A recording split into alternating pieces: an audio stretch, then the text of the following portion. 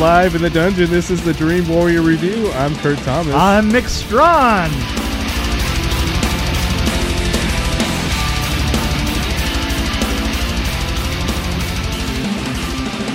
Hey, Kurt.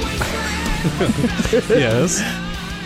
You wouldn't happen to have a description of this? I don't know if we can really do a description of this one. I don't think so. Yeah.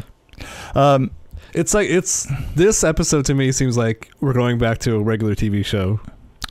Yes. I guess it's like the last few episodes didn't exist. That's kind of what it feels like. Yeah. That's in fact, you know what? The ending of this one made it seem like the beginning of this episode didn't exist. Did you notice that? Yes. We just kind of went along, and all of a sudden we're in this space. Yeah. I did like that one of the characters pointed out what we've been pointing out. There's another reality. Yes. And he said, in that reality, what would happen if this happened? Right, exactly. Which I thought was cool. And I thought it... At least we're getting to that point, I think. I keep thinking we're going to get it explained, what's happening, but it never happens. No, it never happens.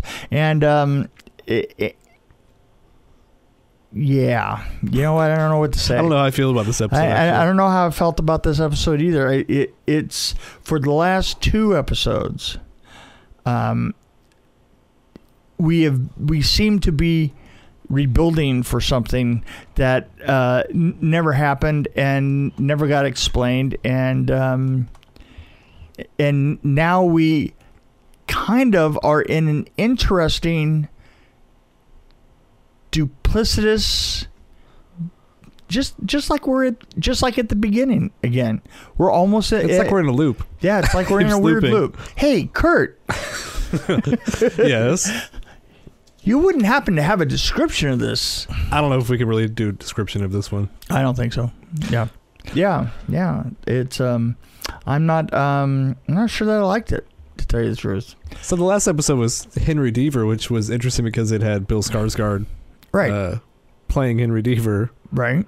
Which was the name of the attorney, right? In all the other episodes, right? Because Henry Deaver was those the son two together of at least. Well, a little bit. It did, but how did they? But how did they relate now? And which time? And which? Now, was that? When are we? Was that? Yeah. When are we? and which timeline was that? And you know what? You got no answers. The kid. I've got no answers. Well, here's an interesting thought, which I'm stealing from somebody else. Okay, go ahead. The kid says that whenever he goes bad, he says he's an anomaly to the timeline. Right. Yeah, he's an anomaly to the timeline made sense to me. In a way.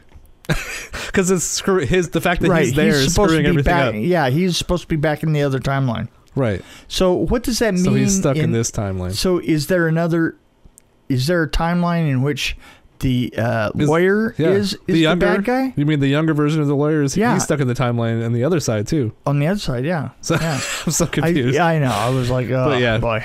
So and is it just a time? Is it at the end of this? Is that the reason for everything that goes on in this town? I mean, is Skarsgård the center of all evil? Maybe this is hell. Maybe everybody's trapped in hell and they're doing all these different versions of. They're in a tunnel. Horrible things. They're in a tunnel in New York, all in a car. Jesus.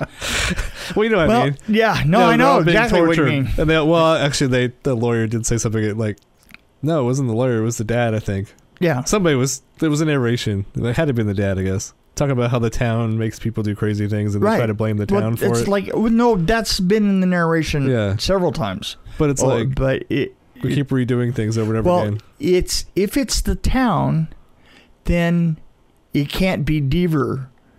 And why do we keep, seeing whenever Deaver's around everything goes to hell? Right. And so maybe he is a demon that's. And which Deaver is the bad one? That's right. Yeah, remember. Oh God. Maybe we're stuck inside Sissy Spacek's mind, and this is what we're experiencing is her jumbling all of her no memories. because we would be more talented than this. No, that's not happening. You don't think they're going to pan out of the head sometime and be like, look, we were just in her mind. Yeah, I'm in one ear and you're in the other.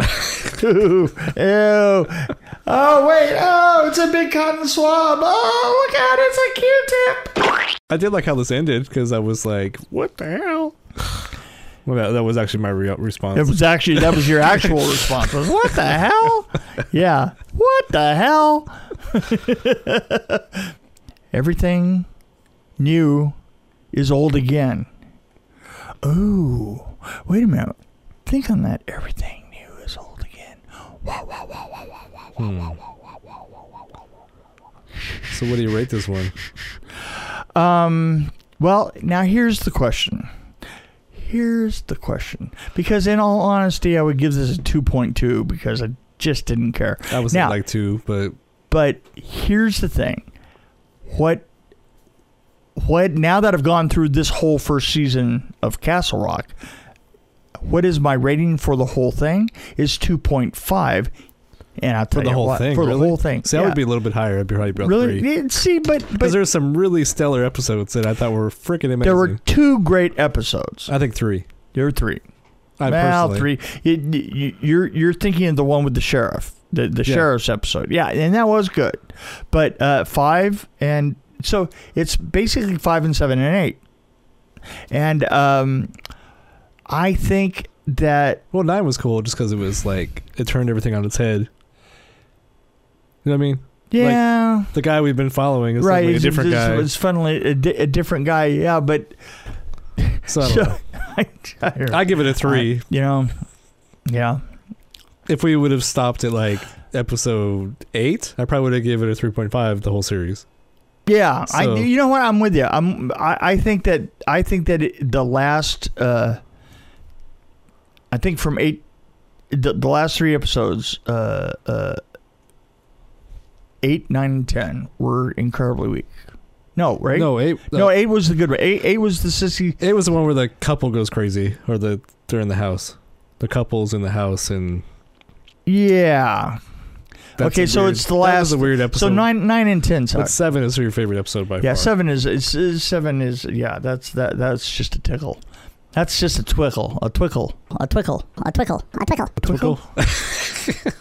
Yeah. And you know what? I don't have that much to say about it. I give the whole series a 3 because I feel like I like some of the episodes more than you did by far. I think that you did. Yeah. I think that you're out of your freaking mind. But not 3.5. But like if you would have asked me after episode 9, I would have said after episode 8, I would have said 3.5 for sure. Okay, well there you go. So yeah. So there's that. Anything else you want to talk about? No? I want to finish reading my book. What is the name of the book that you're reading right now? Dante's Inferno. No, but I'm also reading, which actually is my favorite book, actually, of all time, is Dante's Inferno. Dante's Inferno. One of my follow-up, maybe my runner-ups would be Behind the Screams. Behind the Screams. Who wrote that? A gentleman called Blake Best.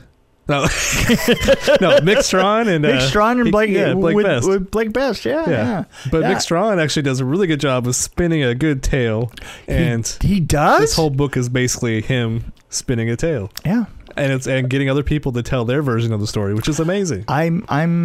It's actually I'm actually getting.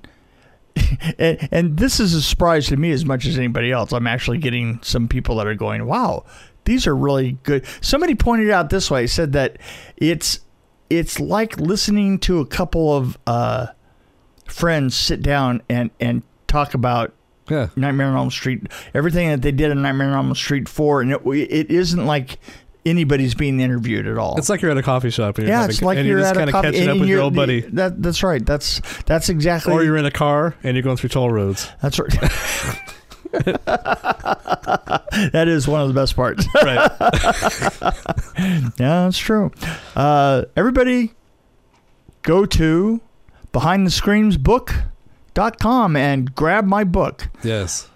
And it's worth it. It really is. It looks pretty on your shelf, if nothing else. Yeah, if nothing else, it is. It is a good looking.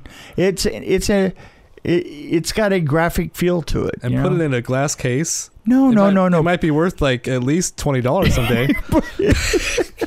Put it on the back of your toilet. Pull it out when things get rough. No, I think you should have one in your bathroom and then one in your living room. Two. Or your bedroom, I guess. Exactly. It's always good to go to bed with stories about. I think so. Yeah. That's how I feel.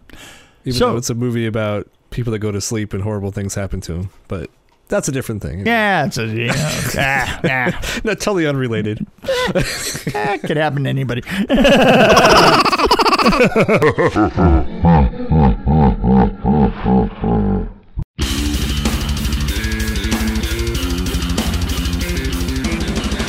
Thanks for joining us on the Dream Warrior Review podcast. Don't forget to tell your friends about us, follow us, and, of course, like us. We can be found on Podbean, which is an amazing app, YouTube, Stitcher, Alexa on any pod, iTunes, Google Play. We're on Twitter as well, at DW Review, and, of course, Facebook. You can find us there.